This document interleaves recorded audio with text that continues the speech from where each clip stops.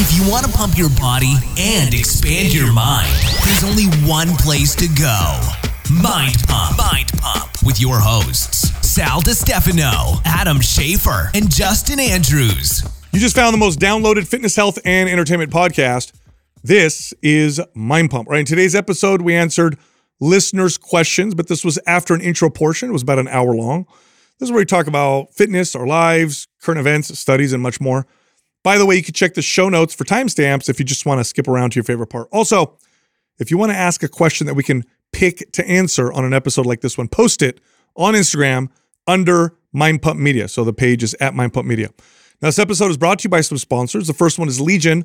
They make high-performance, muscle-building, fat-burning, recovery-boosting supplements that are legit. No artificial sweeteners.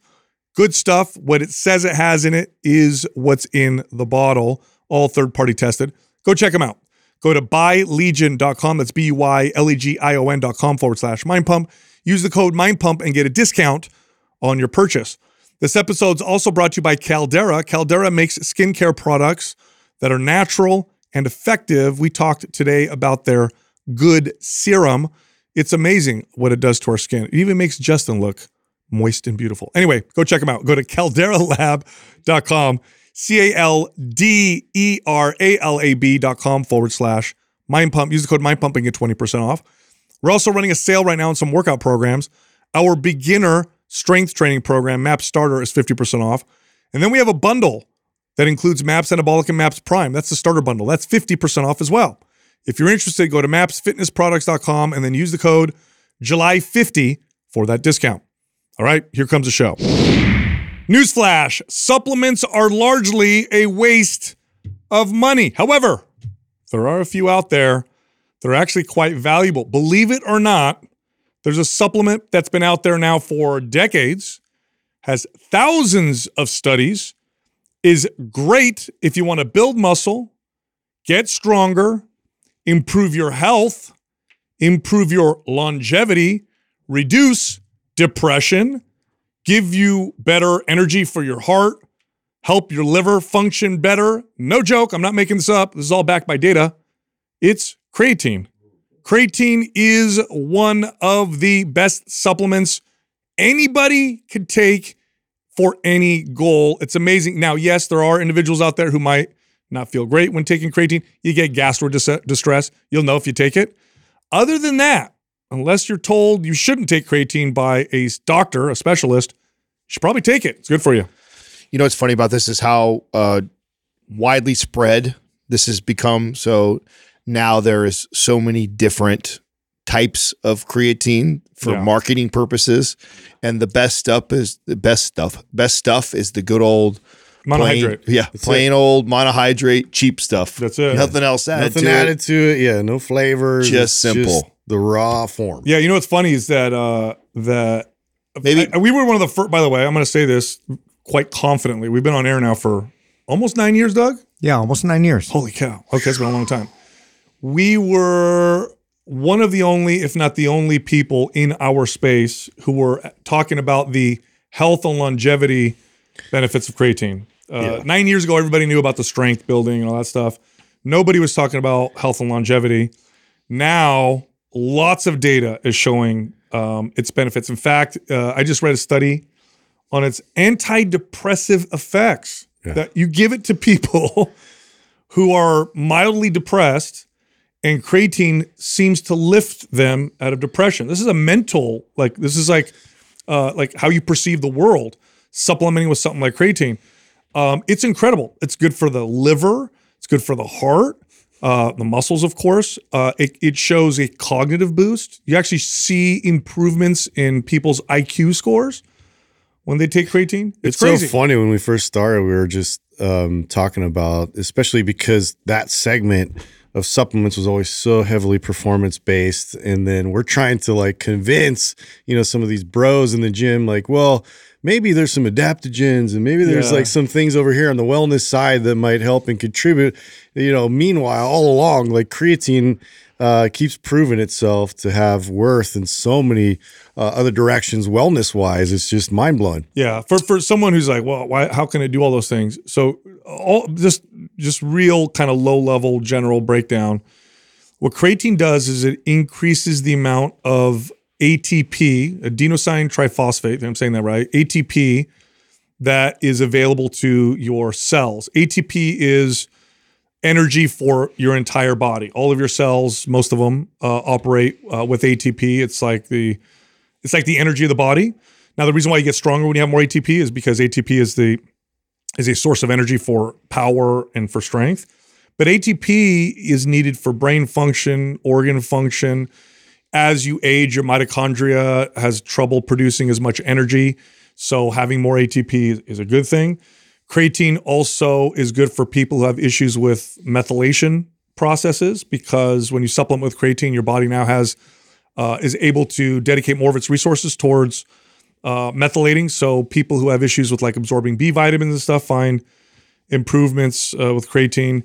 It's going to be one of those supplements that's going to eventually be recommended across the board. And I'm not making this recommendation now because there's not much data on this, but I bet you it's going to be for kids. It's going to be for pregnant women. It's going to be for elderly already are starting to get recommended for creatine. So it's pretty wild, and it has a lot of studies. It's one of the most studied supplements that's out there. So it's not like we're just like basing it off of a couple studies. There's like thousands. We get asked constantly about where to get creatine. I think you can get it just about anywhere. Probably what I would spend a little more money on, I think, besides going through a reputable brand, because that's just like I would recommend with protein powder, right? Protein powder you can find all over the place.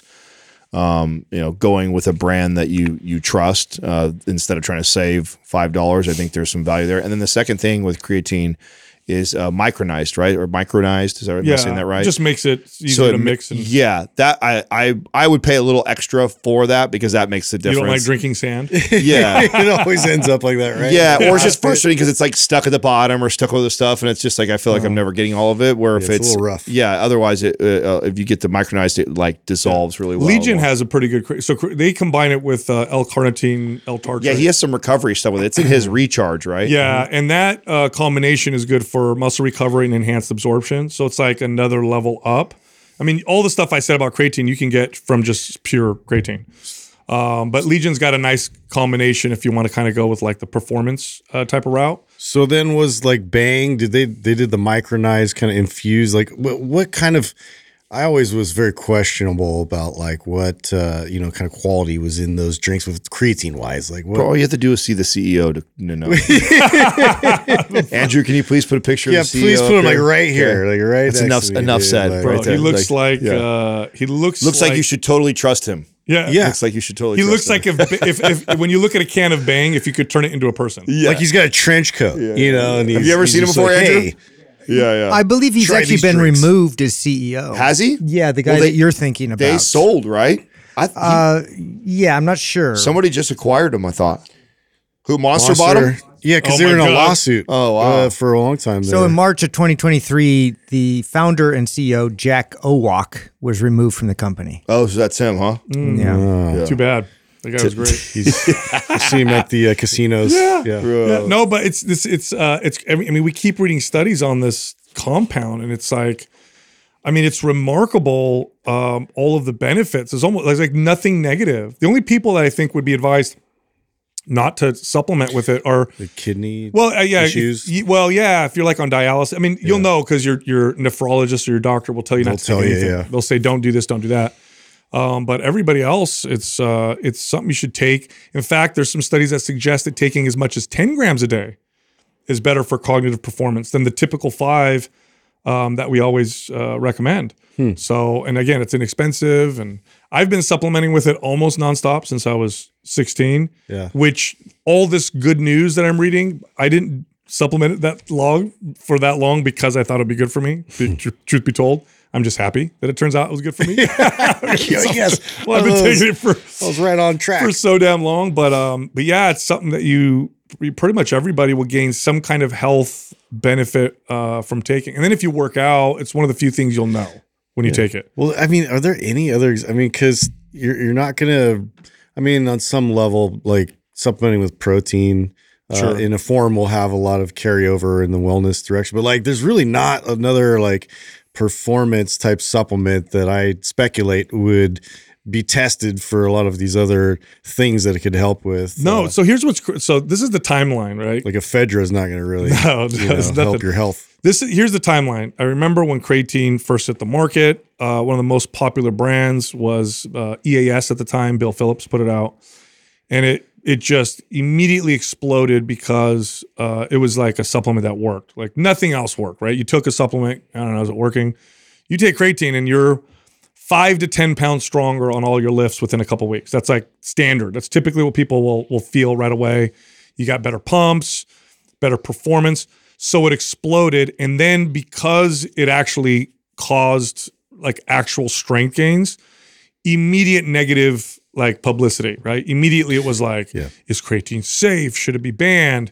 Is it a steroid? Is it good for you? Athletes are dropping dead. There was like all kinds of crazy misinformation in the very beginning of it. Like it was like some crazy steroid. Yeah, it's going to be really bad for your kidneys. It's going to damage your liver. I remember all this, kind of coming out. And then more and more, they kept studying it. And it went from performance to cognitive health to longevity.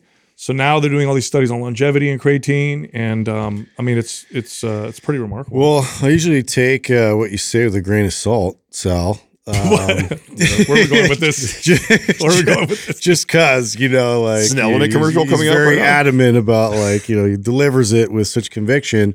But no, I use the Caldera, and I use it for my sunburn. It works, and it actually it started to really help the healing process. And because I was already starting to kind of flake and get dry and and I was like, oh my God, dude, I'm just going to be like, when a snake sheds its exoskeleton. Yeah. I was pretty sure my whole body was going to do that. And so I started lathering it all over myself, and I'm sure lotion would have helped too. But I was like, since he brought it up, I'm just going to give it a whirl, dude. And I don't know, dude. So I'm going to make something to it. I'm going to make a confession. I know Adam's been doing this for psoriasis, but I'm going to make a confession. The oil is called the good serum, right? Yeah. So it's a small bottle, and it's like this big, and you put a couple drops on your hands, and you use it on your face. It's really good for your face, okay? Yeah. And it's a very concentrated, high quality product. It lasts a long time if you just use it on your face. Yeah. But the cost, I mean, things that are typically really good typically cost more because of the process. And so but it lasts a while if you just use it on your face. Now, full disclosure, I've been using it everywhere. It is better than any lotion. Everywhere? Everywhere. Almost everywhere, Justin. Calm down. I'm getting clarity here. What are you doing in there? Yeah. No, instead of lotion on my arms or my knees or whatever, I'll do a little of that. Better than any lotion I've ever used. And I'm sure. I'd love to see them go in that direction for sure. I mean, you go through. It is helpful. You go through a bottle pretty quick. I feel like they are. I mean, they did the soap. I wonder if they have what their plans are to continue. I mean, the company is still growing, so I wouldn't be surprised if they come out with some sort of a lotion or something like that. It's so good for the skin. A body oil or body rub or something like that. Where were you most sunburned? On your shoulders? Yeah, it was on my shoulders and then my upper back. And so, I was putting that on there and having Courtney kind of rub that in. Bro, you're such a superhero. I know you feel like this is a compliment, but actually going to go negative. I'm like, yes. Tell me more, dude. You know when you read tell you the shit show when someone give you right now. When you read comic books and don't compare me to Aquaman though. Stop. Okay? No, fuck he's that. the worst superhero. Yeah. When you read a superhero, they're all strong, whatever. That's Justin, super amazing. Yeah. They have a weakness though. There's always something, right? They always do. If you put Justin in the sun, 95% of his strength and energy is gone within 2 minutes. It depends on how intense it is. Yeah. Where were we just at? Tricky. We were walking. Bro, we were going for a walk. For a little 10-minute walk, and just like, I can't do this much longer. Hey, I thought he was so hot.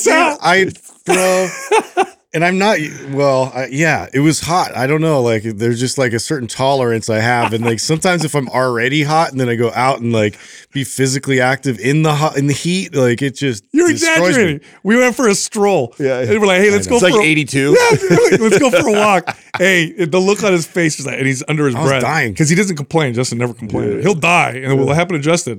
He had a heart attack, never told us. He's walking. I'm looking at him like, hey, what's up? What's going on? He's like, fuck. He's like, I gotta walk in the shade. I don't like it. It's so hot. And he takes his shirt off, and like, he was like struggling. It was embarrassing. It wasn't good. Oh man, it was not a good look. I'm like, oh, what's happening? Dude? I was dying. That's why I you're thought like, I was gonna pass out. that's why you're like a superhero. You know what I mean? That's why I know if I were to tangle with Justin, I'd turn up the heat real quick. Yeah. Dude, by the way, we mentioned Monster, I think, because the CEO guy went to Monster. Did you ever look at the conspiracy theory around the Monster can? The 666. Yeah. Did you ever see that? No. Yeah. You never saw that? No. That The claw three marks? spikes. the spikes or whatever that look like there's claw like represents like 666, and there's all this other like symbolism and imagery I around have it. never heard that before. That it's satanic. Yeah. Isn't that great? Yeah, it's good. I mean, time. did they connect anything else to like the owner, There was a bunch of CEO, stuff. Maybe or- I mean, at least Liquid Death went all in on that, right? Yeah, they just- pretending- seances and Yeah, things, they like just- some like They almost went too. demonologists They went praying too over far it. for me. They went way too far. I think They it was. 100% went too They far. jumped the shark. I think it was really funny. Like, I don't want you really to freaking Yeah. have Satan in my water. Yeah, I was like, I don't need that inside me. What does that say right there, Doug, about the Monster energy drink? Yeah, this woman claims that Monster energy drinks uses satanic imagery to promote Antichrist agenda. So, Oh, yeah. but I don't really see the 666 and the claw marks. logo, yeah. Yeah. Hey, speaking of Antichrist stuff, did you see the mass media? You gotta love the media machine. I hate it. Coming after In-N-Out for making it a rule for them to not wear masks in there as employees. I hate it. So By the way, Hebrew numerals. That's what it is. There it is. They're 3 Hebrew numerals that mean 666. Now it's crazy. Just snuck that in. And then it's Monster. Come on, bro.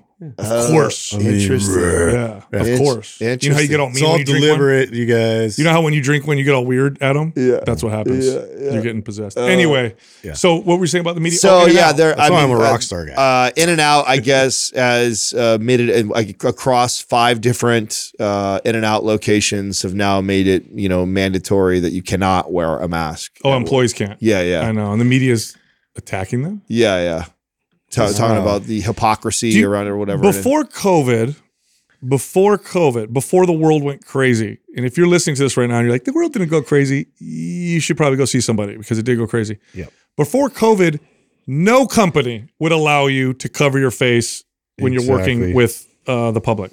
That was normal. Yeah. Could you work anywhere and wear a mask over your face and help people or whatever? You're just gonna dismiss the fact it's hard to understand you. I remember like asking this lady that was like behind the counter, and I'm just like, it's so frustrating. It's like I can't like pull it down and we can have a conversation. By the way, there's a big difference between companies saying it and the government saying it. Very different. If I operate a business and I tell you, you got to wear pigtails to work here, that's my company. I should be able to do that. Sure. If the government comes in and says all your employees need to wear pigtails, well, now I got a problem with that. Yeah. So that's the big difference. I just thought that was funny. And then, at the same time, we had news, last week come out, the new CDC numbers on COVID. What do they attribute? Don't do that. 1/3. Are we talking about fraud? %. Okay. Let's all pause for a second because I'm gonna get so annoyed. Is there any conspiracy theory that was floated or labeled conspiracy theory during that period of time that hasn't come true? Didn't reveal itself to be the fact? It's all coming out to be true.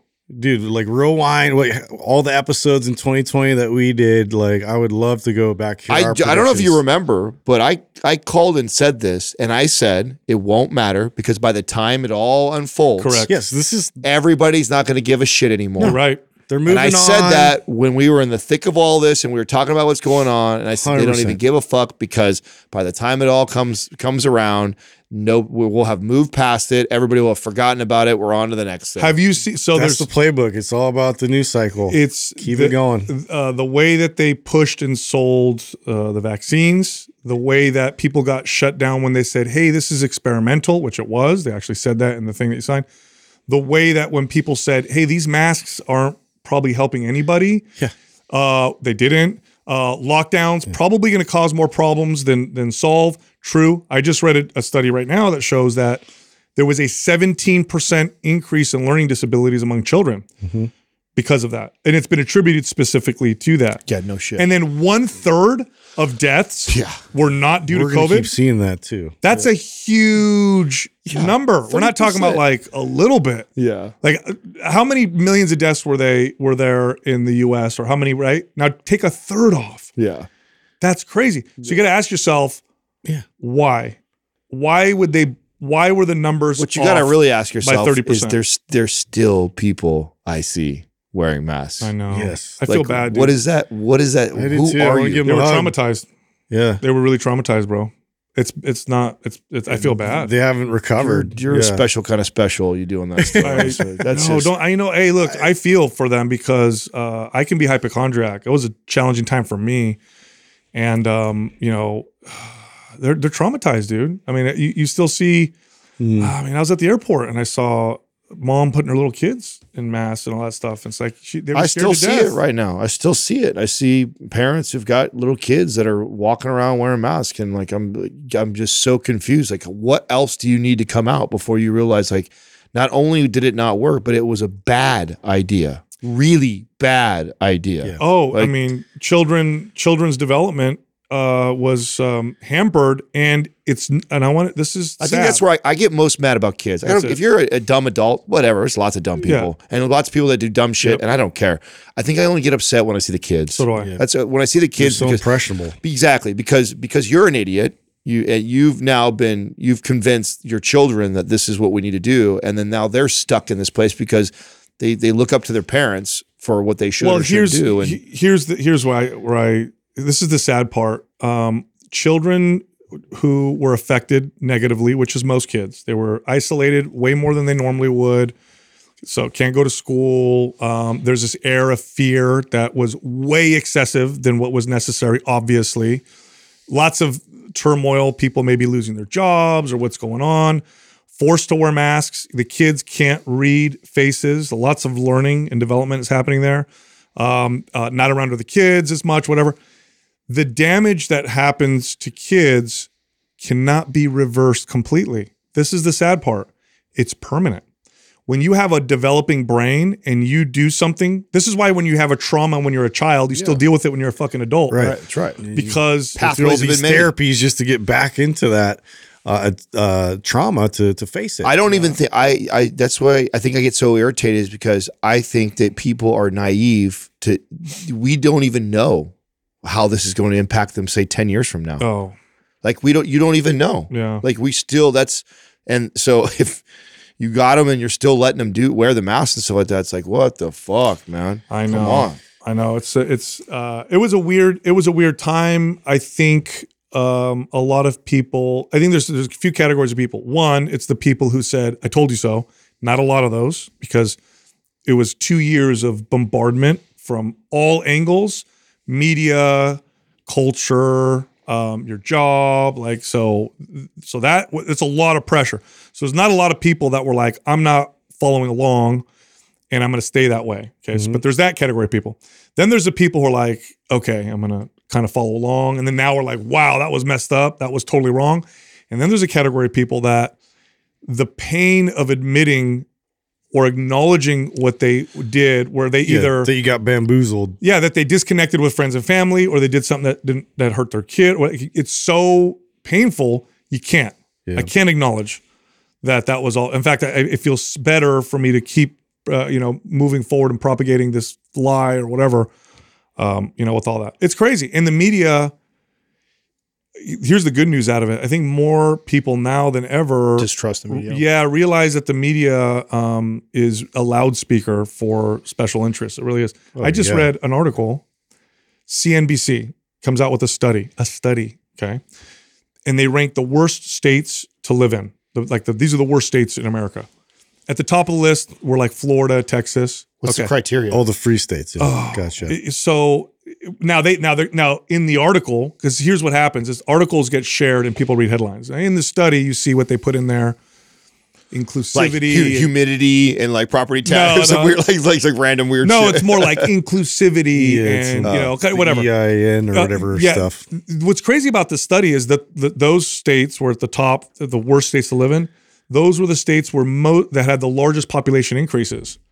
In other words, people were moving to them. So it's so opposite of, so who's painting this picture? Who's trying to paint this picture of these terrible, states to be in or whatever? It's really messed up. Yeah. It's a really weird, I don't know. More interesting stuff that's happening around the world. Bob Iger, Disney's CEO, announced that they're selling off a bunch of their streaming services. They're reducing. I think they're freezing all your Star Wars, Marvel. Mm-hmm. So they oversaturated the market with that. I think it's necessary. Mm-hmm. And then they're selling off a bunch of their streaming services. And the rumor is that they might even sell Disney Plus to Apple. Dude, wow, that's crazy. What's even crazier is it's such a legacy brand. Streaming services getting consolidated into one big company. I remember saying I wonder who said some of this shit. It won't be one. It won't be one. I'm going to lose that argument too because it'll be 3. You'll say. Still, dude. I think that's so necessary though. I mean, yes. Those two different like brands like Marvel and Star Wars, we love them, and it's like you get excited about certain shows, but it was the only thing that was making them any kind of money and getting them views. Like they tanked with Willow, they tanked with Indiana Jones, they tanked something else that was like supposed to be a blockbuster that they tanked. They've been doing pretty poorly, huh? Yeah, and it's honestly alarming to me that they would make the same decisions over and over again. Yeah. And they're not receiving feedback from the actual like viewers and the audience. Like to me, it's like, when are companies going to kind of pivot and understand that like they went away from their customer base? Like there's obviously a huge customer base that is like, we don't like this. Yeah. I always consider Disney like a very conservative, wholesome type of brand, and it just doesn't seem to have that vibe or feel anymore. They've moved more and more in the kind of woke type of direction. I think that's whether true or not, that's the sentiment. Yeah, right, exactly. I'm not stating that's like my personal belief as much as that's the feel that's out there, and I feel like you're alienating the biggest part of your following by doing that. And I mean, it's kind of like the stupid move that Bud Light, Gillette made. It's just like this move that you guys are doing when you know, like, you're an outsider. I'm not even in the business. I'm not even looking at the numbers. It's obvious who your customer base is. Why would you do something like that? So strange to me. It is. It's such a. I mean, Disney's they're an old company, a very successful brand. If I had to bet on them, I'd bet that they'll do well, that they'll figure it out. Oh, they will figure it out. Yeah. Honestly, you brought up the stock. I'll pull it up right now to see even what happened. Yeah, I'm curious where it's at. I mean, I have quite a bit. It's both Max's portfolio and my portfolio is heavily in Disney, because I do believe in the brand long term. And even if I'm not a fan of what I see going on right now, I do believe that they'll eventually turn it around. Well, I think one of the mistakes they made. Yeah, they're at $87. Well, so that's down. Oh yeah. Oh yeah. No, definitely. Yeah. It's been going down for a while. It has been. Look at that. Oh yeah, I'm looking. It was at 113 towards the beginning of the year. It's kind of dropped. Yeah. So there was a big drop. It looks like around May. That's a 6 month. Go to 1 year. Look at 1 year. Yeah. Look at that. Well, a lot of companies though went down during that period, but I could see kind of the trend there.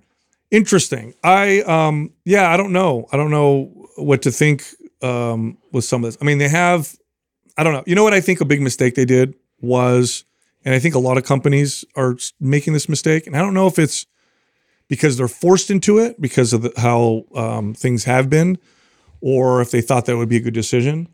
But Disney kind of started to get into the political sphere with their opinions. Mm-hmm. And then what happens is you're a big company like Disney. It means you have a lot of influence. Now you're going to be attacked by the other side, and you could suffer, whether true or not. You're putting yourself in an arena that maybe you're probably better off just kind of not saying anything. I mean, this is the Gina Carano thing. I think was a huge mistake, and it was literally because Kathleen Kennedy didn't like that.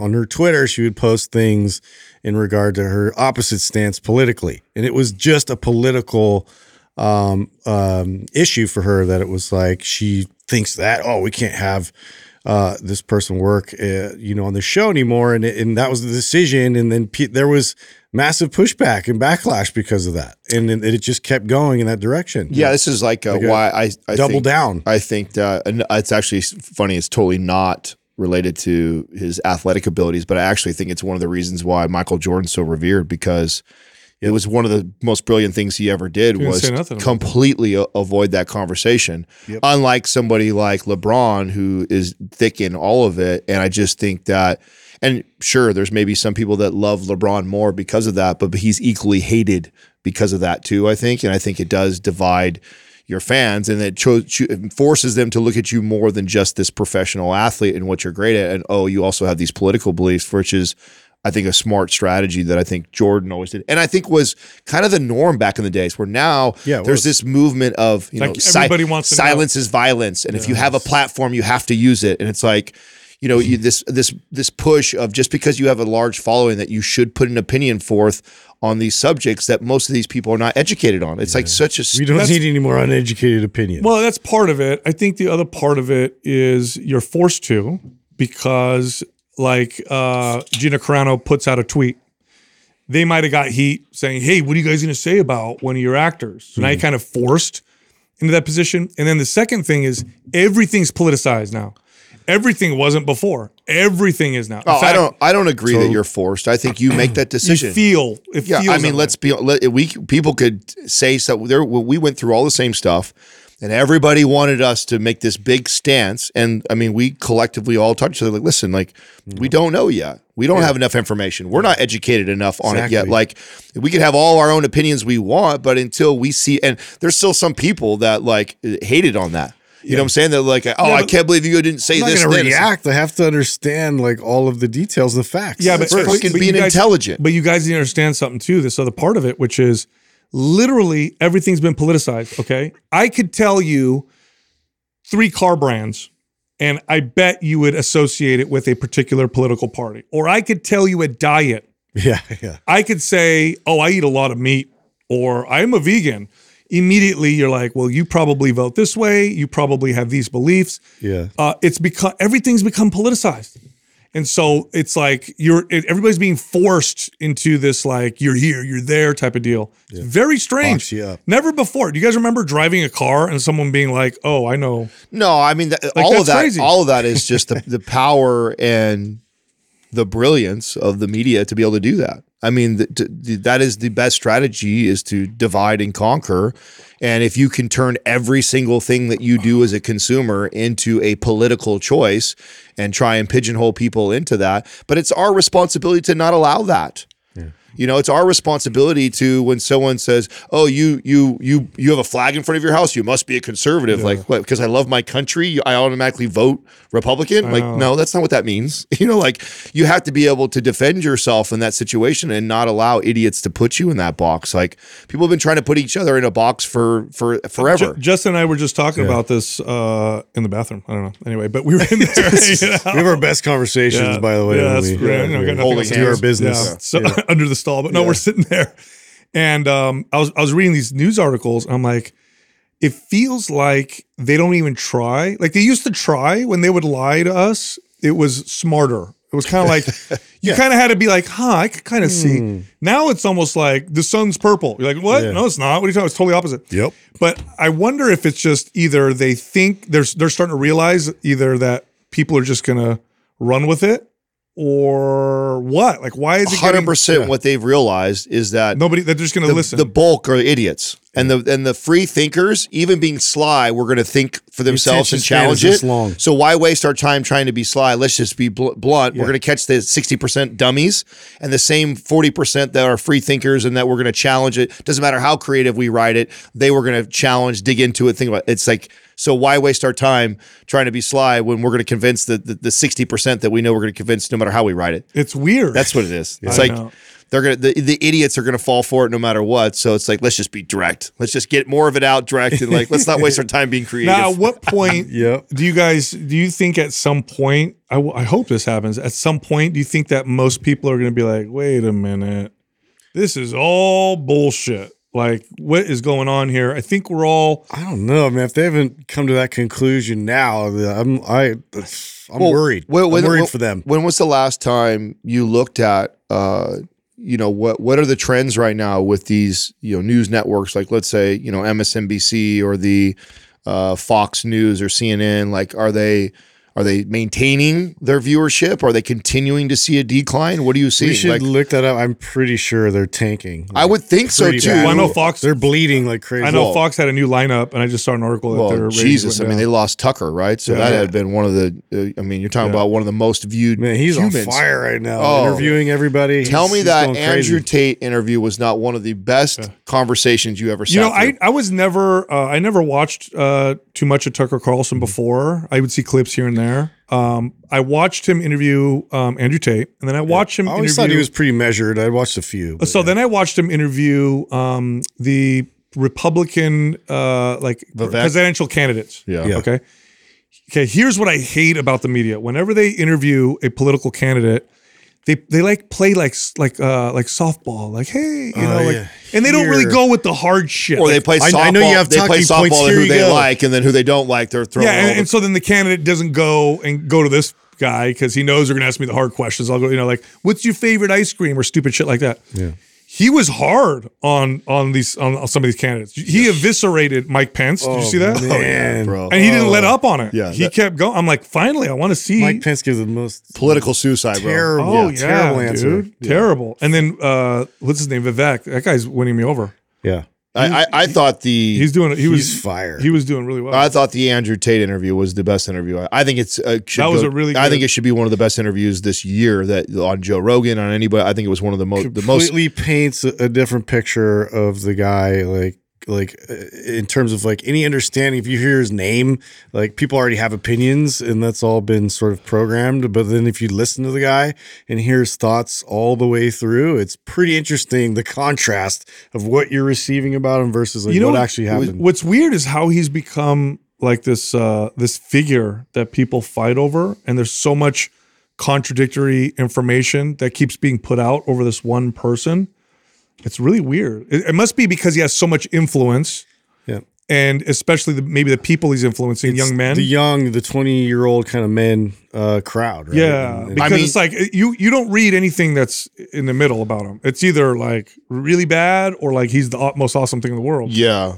No, I mean, I think the reason why I like that so much too, because I remember when we first came across this stuff and we had a back and forth debate about him and stuff. And I think that most of the interviews that I've seen the guy in, because he's not afraid to go have interviews with people who completely disagree with him. He's playing defense like 90% of the time. Like most people are out to, unless it's like just get clips to make him look horrible. Yeah, and he would come off a little bit abrasive, which I knew that was one of the things that you didn't like. Is like you'd be like, I don't necessarily disagree with his thing, but I don't like the way he says it. Yeah. And my argument back to that was like, well, fuck, the guy is in a fight every time he gets in a conversation because nobody is like asking him like intelligently thought questions where he can articulate his point. They're cutting him off. They're challenging him. Even, people that may even agree with him were interviewing that way. Where that conversation with Tucker, I felt let him articulate his point. And Tucker didn't throw softballs. Like he asked very hard questions. Well, then why did people say this about you? And they made him explain everything.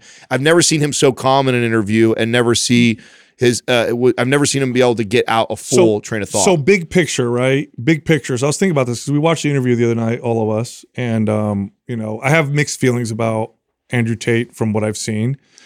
But big picture, there's a huge market demand for young men to have like somebody to look up to that essentially tells them like the shit that you know that you're supposed to be told when you're a young man was like go to work out, you know, get a job, be responsible, like how to take care of yourself and others. Yeah, you know, if you want to be healthy, if you want to be attractive, you need to be confident. You need to be, you know, show that you have some value. Like because it's not just him. Like earn your wealth. It's not just him. Like Jordan Peterson, very different, but he also kind of attracts. You know, like there's a vacuum like of young men don't have that, and the message isn't necessarily like be lazy and whatever. It's like it's not easy stuff. If you do what he says, he's like, you know, if you get through the bravado and all that other shit that he does. What's he telling you to do? Like, get off your ass, go work hard. Yeah, be independent, self-sufficient. Yeah. And young men are like, yay! Like, right. Whoa, nobody told you that before? I mean, I think that's why we talked about this the other day on the podcast, and I said the jury's still out on how I feel about some of these things that people are monetizing. And again, it's not me bashing on them because I said the jury's still out. I'm not sure how I feel, but there's a lot of these, you know, influencers or people that have large followings that are building these brands around, you know, these weekend camps or week-long, you know, boot camps where it's like, and really it's like just, they're hammering the shit out of these young boys and very, very militant too about their approach. It's just, and they want it. But they want it, you know. So you see, there's this obvious need. It totally reminds me of the OCR movement that we talked about years ago. Remember when we speculated on how funny it is that if you go back 100 years, if you were from 100 years ago and you got a time machine and you saw that people sign up and pay to get beat up and run through these courses, you would be baffled by that. But it's because we need it. It's in our human nature to desire that challenge, that hard. And because we are all soft, we're working around these desk jobs. It reminds me the same thing. You go like, wait a second, these young boys are signing up to get yelled at and kind of belittled and camped and water sprayed in their face. All they're hearing is about morning. Toxic masculinity. All they're hearing about is like, if I'm too energetic or I want to move, like I have to be on medication. You know, I have to sit still. I have to like, you know, memorize things and conform and comply. It's like, you know, of course there's going to be this like rebellion to that. Yeah. I just think they're thirsty for like a male role model. Yeah. You know, that like calls to them, that says to them like, you can, you know, do something with yourself. There is a better version. Well, and that also and it takes hard work. And then also encourages things like stoicism, man, where it's okay as a man to cry or be sad or have down times, but you still get the fuck up and go to work. Do the work. You still get up and you do things. That's you got to be a good man. You have to keep at it. You can't just like fall to pieces. No, you have to. That's how the world works. And I just don't think we've been saying that for a long. I think everybody we've been wants you to fall to pieces. Telling everybody to be. It's okay to be emotional, be sensitive, cry. It's okay.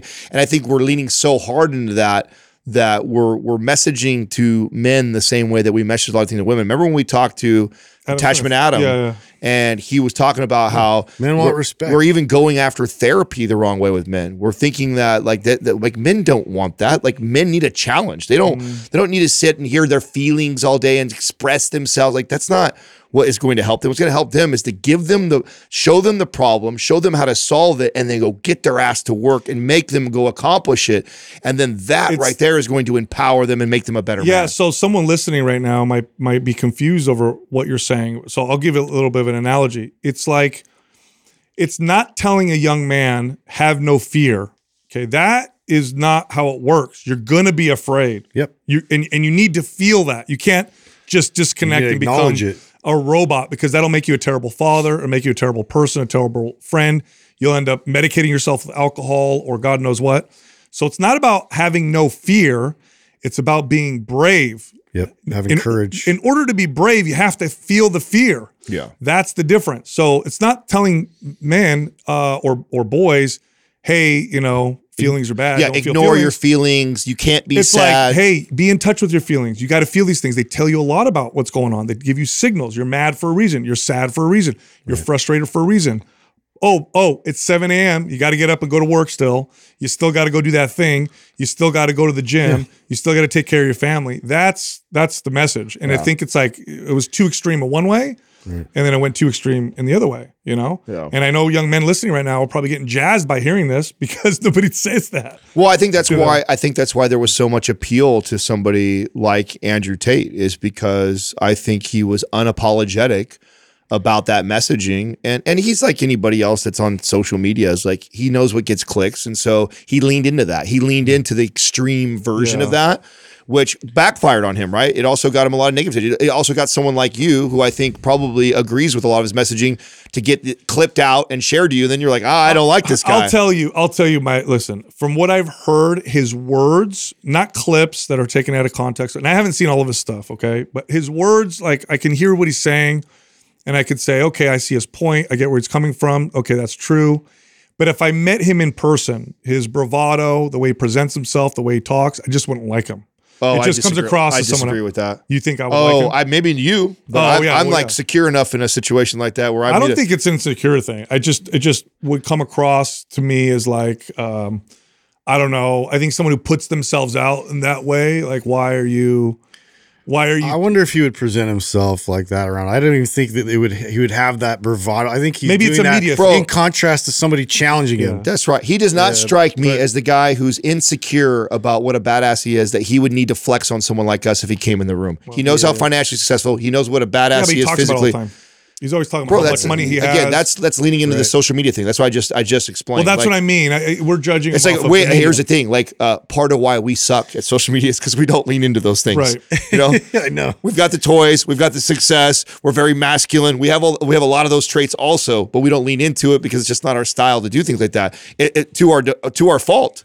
Right? If we wanted to be better at social media, we would exploit those things. As a media personality, I get it. I'm just saying, in real life, if you sat down with someone and within the first 5 minutes he talks about his Bugatti and his private jet, and all the girls if he did that, you're gonna be like, bro. Yeah, see, that's why I think you're off on this. I don't like, think if you, the way I look at somebody like that, right, and then what I've realized is, if somebody aligns with me, values, morally, spiritually, if we have a lot of those things in common, rarely ever do I meet them and not like them, regardless if they have a flamboyant personality or they're quiet and shy. If morally we align on a lot of things, 9 times out of 10, when we meet, we end up liking each other. Same here. I don't mean you can be loud, you can be quiet. There's nothing wrong with that. I mean, if you're sitting down in front of me and in the first 5 minutes, you're telling me about, I don't know, the cars you drive, how much money you really make, think that would happen? How strong you are. Well, no, this is the media side. I don't know him in person. Yeah, I know. So I'm judging it off that. We're all speculating right now, right? Totally. Dude, I really disagree that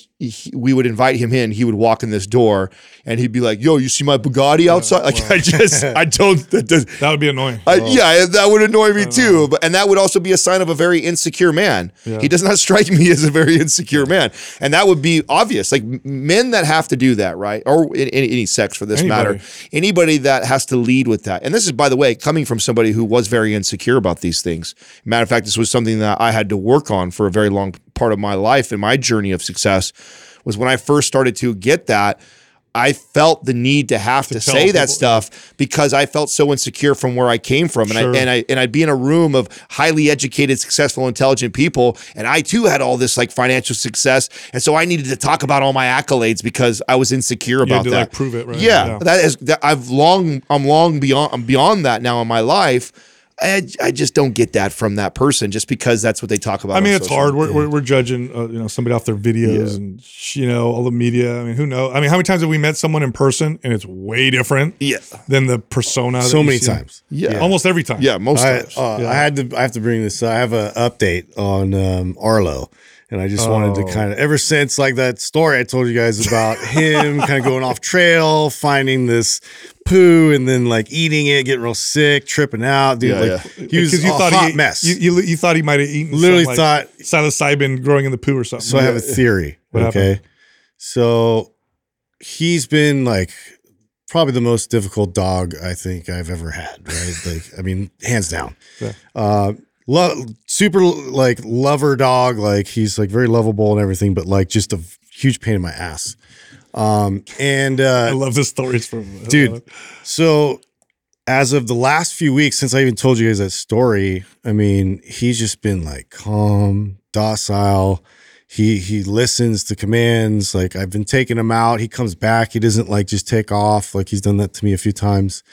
And he just comes up and he's just like totally chill lover, and I'm just like, He accidentally did therapy. I think he saw Mother Aya. I think he finally saw the way. And it was just like, like maybe some neural connections happened in there, and he's just like, he got it. It's like, this is how I have to behave. I don't know. I'm like holding on to that, like hope it sticks. Now he's all good. Yeah. How old is he though right now? Yeah, I know. There's that. Yeah, so he's what? 4? I think he's 5. Yeah. Okay, yeah. So he's getting the older. That's about right. Like when they start breaking out of their teenage years, you know what I'm saying? And when is adult. that? Is but that he's around still that? the energy is the same as a well, puppy. yeah, it's crazy. He's still a Weimaraner. I mean, at the end of the day, those dogs have got a lot of energy. Like my buddy who was an ultra marathon runner loved that dog because the dog would run hundreds of miles with him. You know what I'm saying? That's what's cool about a dog like that. But I don't think he's ever. It'll take a long time for him to calm energy down. But I bet he's moving out of being a teenage boy and now he's more of a mature. Sure, that's like the logical explanation. Yeah, I'm holding on to Mother We'll Aya. go with your ayahuasca trip. I think that's I'm just saying. Hey, something happened immediately after that. Speaking of that stuff, another study, because I've talked about how I'm going to try doing this ketamine therapy thing. Oh, did you sign up for that yet? Well, I signed up for it. It hasn't happened yet. I'll give you guys all. Okay. Kind of like You haven't done the other one since then, or have you? No, not specifically, but I think I'm going to go tonight, and then I think I might. Oh, you are? Okay. Yeah. So check out, this is another study that came out on ketamine. So ketamine's FDA approved for the treatment of anxiety and depression, and things like PTSD. Well, they did a study. This is the British Journal of Psychiatry. Okay, so researchers from the University of New South Wales in Sydney, Australia, found, this is crazy, that more than 1 in 5 participants achieved total remission from their symptoms of depression after a month. Of biweekly injections. A third of them had their symptoms improved by 50%.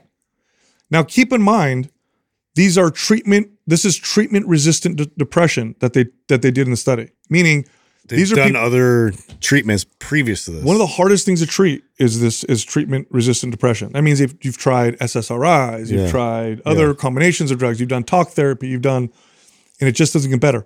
1 month. How interesting. 1/3, 50% better, and 1/5 were cured. That's a weird thing to say about depression. Yeah. Wild. Yeah.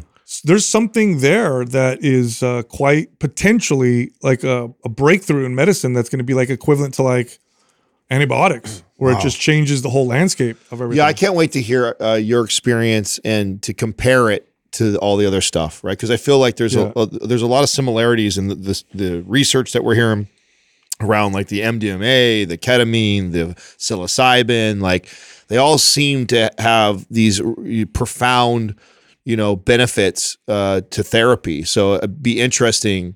Well, along those lines, because I believe very strongly, this is true in almost every case, something that is that powerful also has lots of potential negative power too. I read a Substack. So you guys familiar with Substack, where people write? Okay, so this was a doctor who wrote about his experience with psilocybin. Did you see this? I think I might have, yeah. So he wrote about in psychosis. there, he suffered from kind of mild, moderate depression for a while, and he had been on treatment, had read all the studies. He's a doctor, so he took all the precautions. He had microdosed with it, leading up to larger doses to test his tolerance. Everything seemed okay. Set himself up with some friends. I think one of them was medically trained in this great environment. Like he knew the studies. He knew what he was doing. It wasn't some kid going out to party and eat some mushrooms, okay?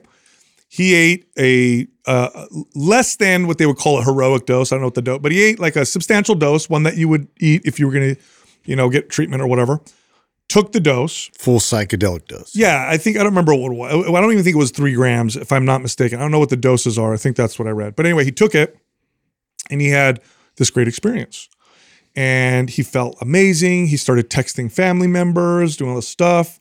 And then the following days, he started noticing interesting connections in life. Like, oh, wow, like this happened for that reason. And that happened for that reason. But then it was, this song is giving me this message. So get obsessed over numbers and things. And then, oh my God, I just saw this food label and I read this thing and that's telling me this.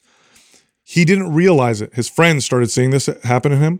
They contacted his therapist. They're like, something's not right. He went into a full manic episode for 3 months, went crazy for 3 months. And now is starting to, so he wrote and just now starting to recover. So he writes about it and he says, listen, like the potential for danger. He's never been manic before either. Yeah. It triggered a manic episode in him. I mean, I could see that because of how powerful and profound some of these things that we're reading about.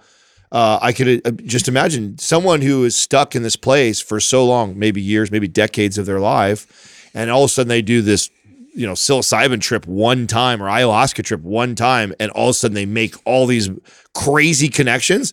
Then all of a sudden you start thinking everything is connected like that, and there's probably some truth to that. There's got to be some, but then you like overthink that. I think there's got to be some genetic proclivity or something. Epigenetic, something there. Like that was going to be my thought, was like maybe they can look back in your ancestor, genealogy, whatever, and like find out how if there's any like potential for psychosis or any kind of like issue like that may be something that could be triggered. Well, I think this to that point too, that people that get addicted to alcohol, cigarettes, any other drug are just as susceptible to getting addicted to that also too. I mean, I think we've seen plenty of examples of this in our space when we first started doing this podcast, and we were traveling around and meeting all kinds of new people. And the beginning of this podcast, there was a lot of ayahuasca, a lot of psilocybin, a lot of DMT trips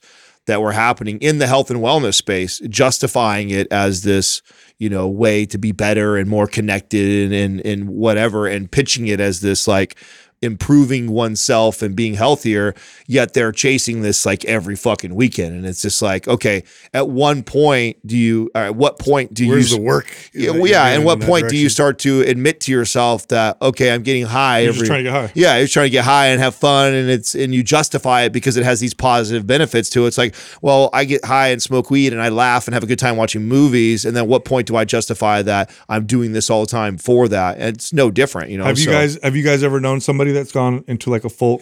That's a scary not state. Manic. No, I had a client who. Oh, really? Yeah, dude. Yikes. It was.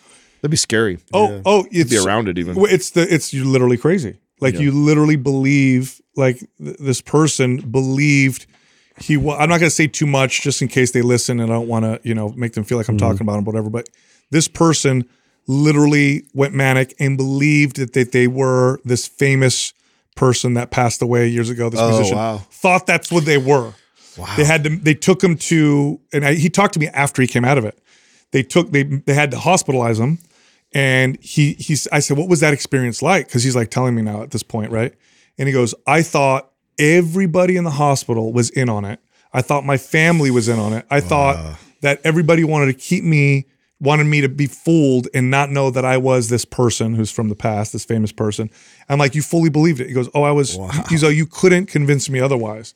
I'm like, holy shit, that's a scary place to be, really, dude. Scary. That is so wild. Yeah, I knew. So one of my friends growing up was the same age as my cousin that lived with us. She was like 4 years older than me, and he'd come around all the time. Was like a drummer, cool guy. And I found out later, like he used to do Frisbee golf and all that. And I run into him every now and then, played in this like pretty famous punk band. And he got into DMT, and he smoked a little bit too much DMT, and he literally like went crazy and like is walking the streets and fully homeless now, like after like overdosing on DMT. Wow. So I was like, I didn't think of like a psychedelic drug having that effect. Yeah. And so that was a little cautionary tale for me. So ketamine is not a psychedelic in that sense. And I think that's why it's probably it's the only one that's FDA approved. Oh, okay. Yeah, because it doesn't safer.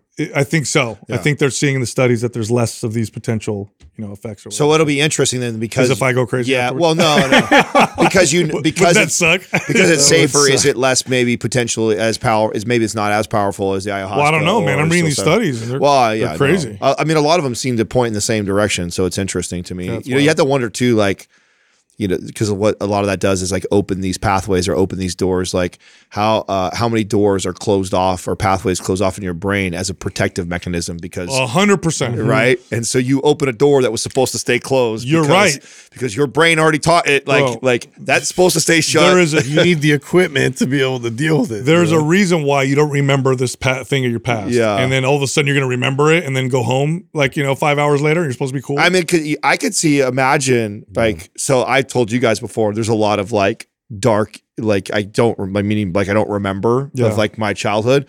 And so much of that, I think I've processed, worked through, and like, in fact, I come from a place now that I'm very grateful for everything that has happened. But I can't imagine doing therapy like that, and then it opens this thing where like I didn't even know I was like molested for 6 years or some shit. Terrible. You know what I'm saying? Like something like that, and like all of a sudden now It's so horrific. I'm like I thought I was so over all my shit, like, and then it opens that door. Like I could just imagine, like, You know that's happened to people. I bet. Has it happened where like too, if you delete a memory like that, but it still kind of lives in your body? It does. Feel it, right? It does. It does. And just to make things even more paranoid, everybody, you can actually have false memories. Somebody could lead you, Right. and you could start to create like, wait a minute, maybe that did happen. Yeah, maybe that and did then happen to me. That's why eyewitness testimonies are not really that solid. Now that we've freaked everybody Yeah, out. I know. We went to a negative spiral there. At the end, Hey, you know what is the safest thing that's been shown to help make you feel better? What? Getting fit. Yeah. You ain't going to open up some weird doors. Way to wrap Sunlight, it all sleep, up for us. fit. That's it. Go Easy, work out. Easy, and you're not going to open up weird trauma. Go live some Yeah, ways. nutrition. Yeah. Do we have a shout out for today? I have something for you guys. Okay. Actually, yeah. This is the irony though is like this didn't do as well as I wanted it to do for me. So there is an audio book for children called The Rabbit Who Wants to Fall Asleep. And my cousin, Stephanie, she used this like on all our kids, and she goes, "This is the most brilliant thing ever." And I tried it on Max. I'll save the story for the next time we get in here about like everything that happened when him and I did this. But the story is a meditation for children. So he's telling a story about a rabbit who needs to fall asleep, and his voice is very meditative, and it's like I'm listening to it, I'm like falling asleep, and she's like, I would put that on for my kids, and they would never get to the end of the story, and it's designed to like kind of pull them in, and also be very meditative for them, and then they fall asleep to the story. And I was like, oh, that's a pretty cool little hack. That happens to me when I listen to the Huberman podcast. Cubes. Look, it's not what you eat. It's what you can break down, digest, and assimilate. Check this out. There's a company we work with that makes a product. It's Masszymes. These are digestive enzymes for fitness-oriented people. And this month only, you can get a free bottle of their 100% plant-based, naturally derived digestive enzymes. So help you break down your proteins, your fats, carbohydrates, help you with digestion, help you assimilate all those proteins for gains and recovery. And again, it's a free bottle. Go check them out. Go to masszymes.com. That's MassZymes.com/mindpumpfree. And that's how you get the hookup. By the way, coupon code is mindpump10 for purchases. All right, here comes the rest of the show. First question is from Josh Shannanator. What are some sled drive alternatives? Could I pull a tire on a beach using a harness? Anything that Drag a gives you kettlebell. resistance. Drag a kettlebell in the sand. Let's Put your car in neutral and push it. That's another. Well, make sure you're not going downhill or something. Have a driver. There's some safety things I should mention there, but yeah. You could. I used to do this with clients too, depending on the surface that you're working on. You could put towel on the floor and push the towel, so you have some resistance dragging something or pushing something. It could be anything that provides resistance that you have to push or pull is essentially a sled. The difference with a sled is it's made for that reason, so it's more convenient and it's not going to break or ruin your floor or whatever. But it could be anything. You could pull a wagon. Yeah. You could get like one of those radio flyer wagons. You could just load it up and pull it. Anything that gives you resistance. Get a rickshaw. Yeah. Go to town with a rickshaw. You guys try to try to get you to come to work. We have one here if you guys don't know. It's the most carbon neutral. That's right. That's pull around a save rickshaw. the planet. Yeah, the benefits of pushing and pulling things are it's low skill in the sense that the risk of injury is low in comparison to other exercises. Not zero, but in comparison to other movements. There's no negative portion of the rep, right? There's no eccentric. It's all concentrics, right? You're pushing, but you don't have to, like when you squat, you have to also lower the weight and squat it up. With this, it's just pushing. And the eccentric is where you get a lot of the damage and the soreness. It's also where you get a lot of muscle growth, but it limits you in terms of recovery. So pushing things or pulling things, you can do it often. And the other benefit, and this is one that I think is often understated, is, how many lower body exercises do you know that encourage like full extension all the way down to your toes? Right. So it's not just your hips and knees, it's also your ankle, and you're strengthening your foot, and not in isolation, but rather all connected together. Yeah. So it teaches everything how to really work and move well together. That's why it's so functional. Yeah, low damage, low impact. It's one of the best ways to really build up volume to build muscle. So it's an awesome tool. Next question is from Connor Amrine. What is the ideal amount of sleep for building muscle? Everything says 7 to 9 hours, but how big of a difference would 9 hours of sleep versus 7 make? It's got to be an individual thing here. Not only is it individual, it's also dependent on what's happening in your life. Yeah. It's also dependent on the quality. Yeah, what kind of sleep is it? That's it. Like I've been in bed for 9 hours before and felt dead tired waking up, and I've also had 6 hours, but it was like I had quality 6 hours and it felt a lot better. So it's a lot more than just the time, that you're in bed. It's like the kind of sleep that is quality. I guess the only way to know is to try one to the other and see how you feel. Yeah, I really feel that putting too much emphasis on the total time is a waste of time to do that. No pun intended. Just because there is such an individual variance on exactly how much is optimal for you. And I think more energy and effort should be into consistently trying to improve how you prepare for bed. I think there's so much room for improvement on everybody in that department, including myself. Definitely. Of being consistent about when do I stop drinking water? When was my last meal? How soon do I get the lights turned off? When do I actually get into bed by that time? Like, do I decompress and either do some sort of a gratitude thing or read instead of like thinking about stressful things like work, breath work? Like, there are so many practices that you can start to put into your routine to get better quality sleep, regardless if it's 6 hours or 9 hours, that you should probably be working towards that. I would put more of my energy into that than going like, oh, check, I got 8 hours today, oh, another win. It's like, but yet you went to bed 3 hours later than normal, or you just happen to be super exhausted because you got terrible sleep the week before, and that's the only reason why you slept that long. So instead of focusing so much on the length of the sleep, I would put effort into better quality sleep by how I prepare for sleep on all those things that I listed. It's one of those things where too little or too much is not good.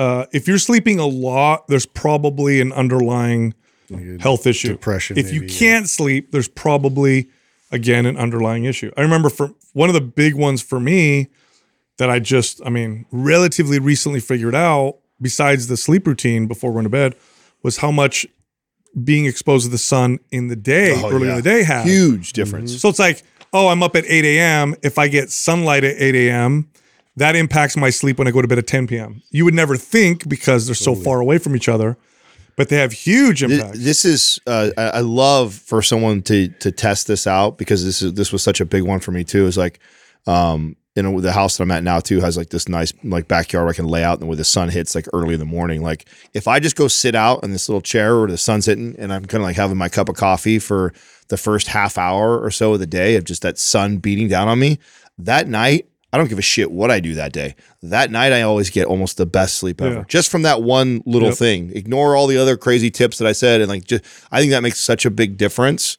And I don't know if that's, again, the individual me who is under fluorescent lights all day long is sometimes doesn't. No studies back this up 100%. Yeah. Right. So I just notice the same thing. I mean, for me individually, I have to cut off eating at 7 o'clock. Like I can't eat past that, or it's going to completely interrupt and destroy like my REM sleep, like the deep sleep. I could probably make it through, but it's like I'll still wake up, feeling tired. And, you know what's interesting about this? Do you remember as kids do you remember this? Like this was a common comment, right? Where you're like, oh man, what is it about going swimming that makes me sleep so good at night? Remember you go to your friend's house, they have a pool, and everybody would go to bed like early that night. And I thought it was the swimming. Yeah.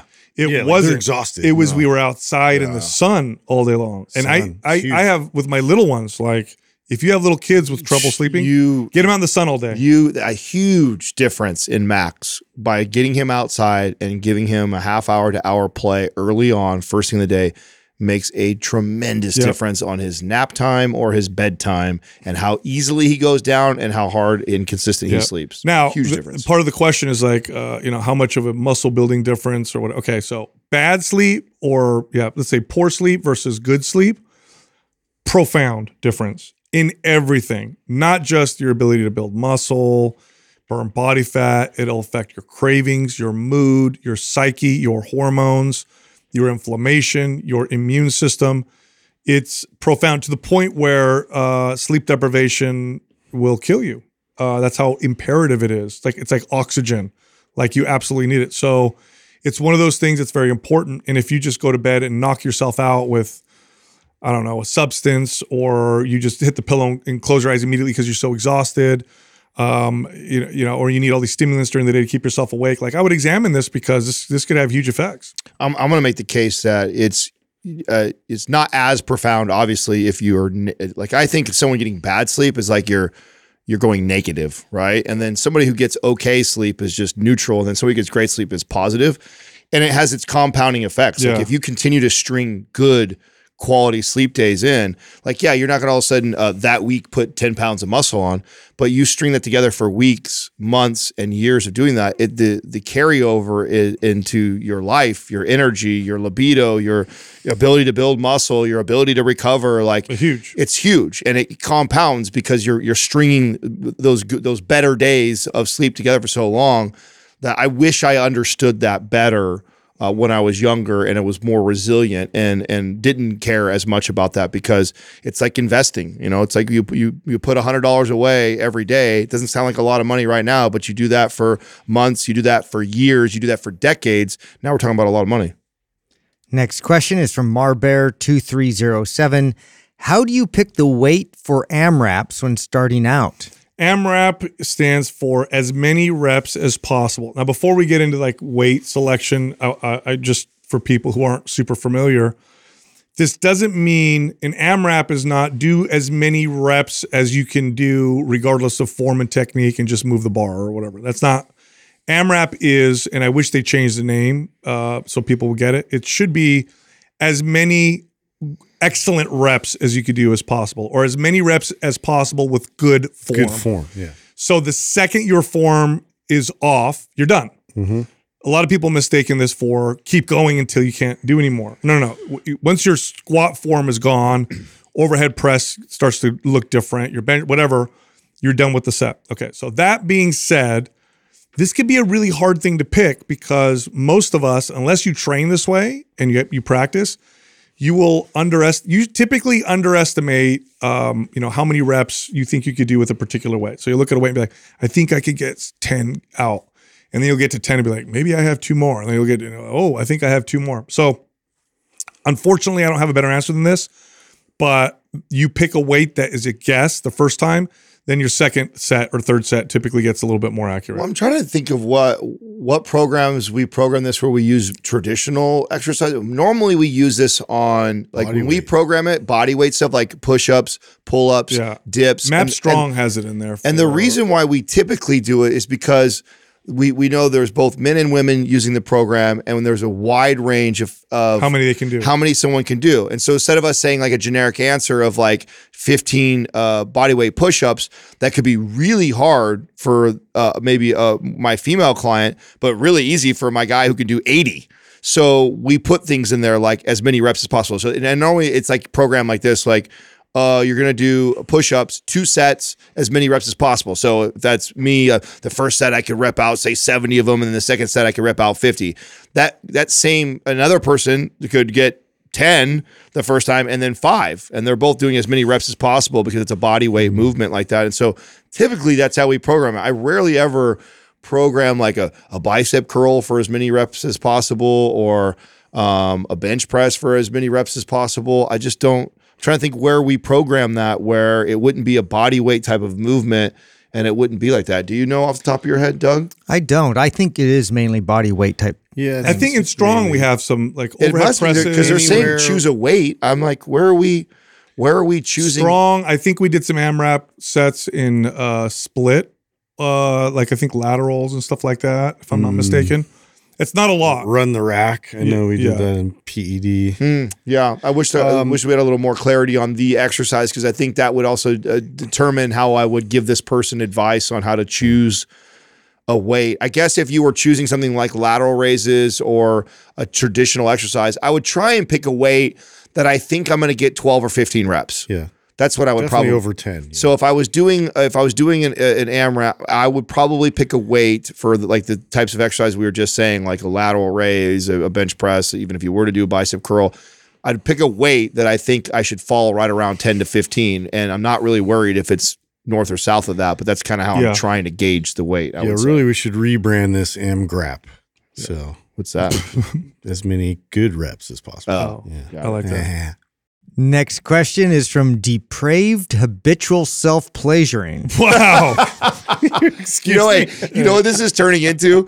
There's like viral videos of the people pranking like the Peloton instructors By putting funny names and getting them to get them like the plane crash where the guy got fired and is like bang ding ow. Added all these names in there. Something wrong. Yeah.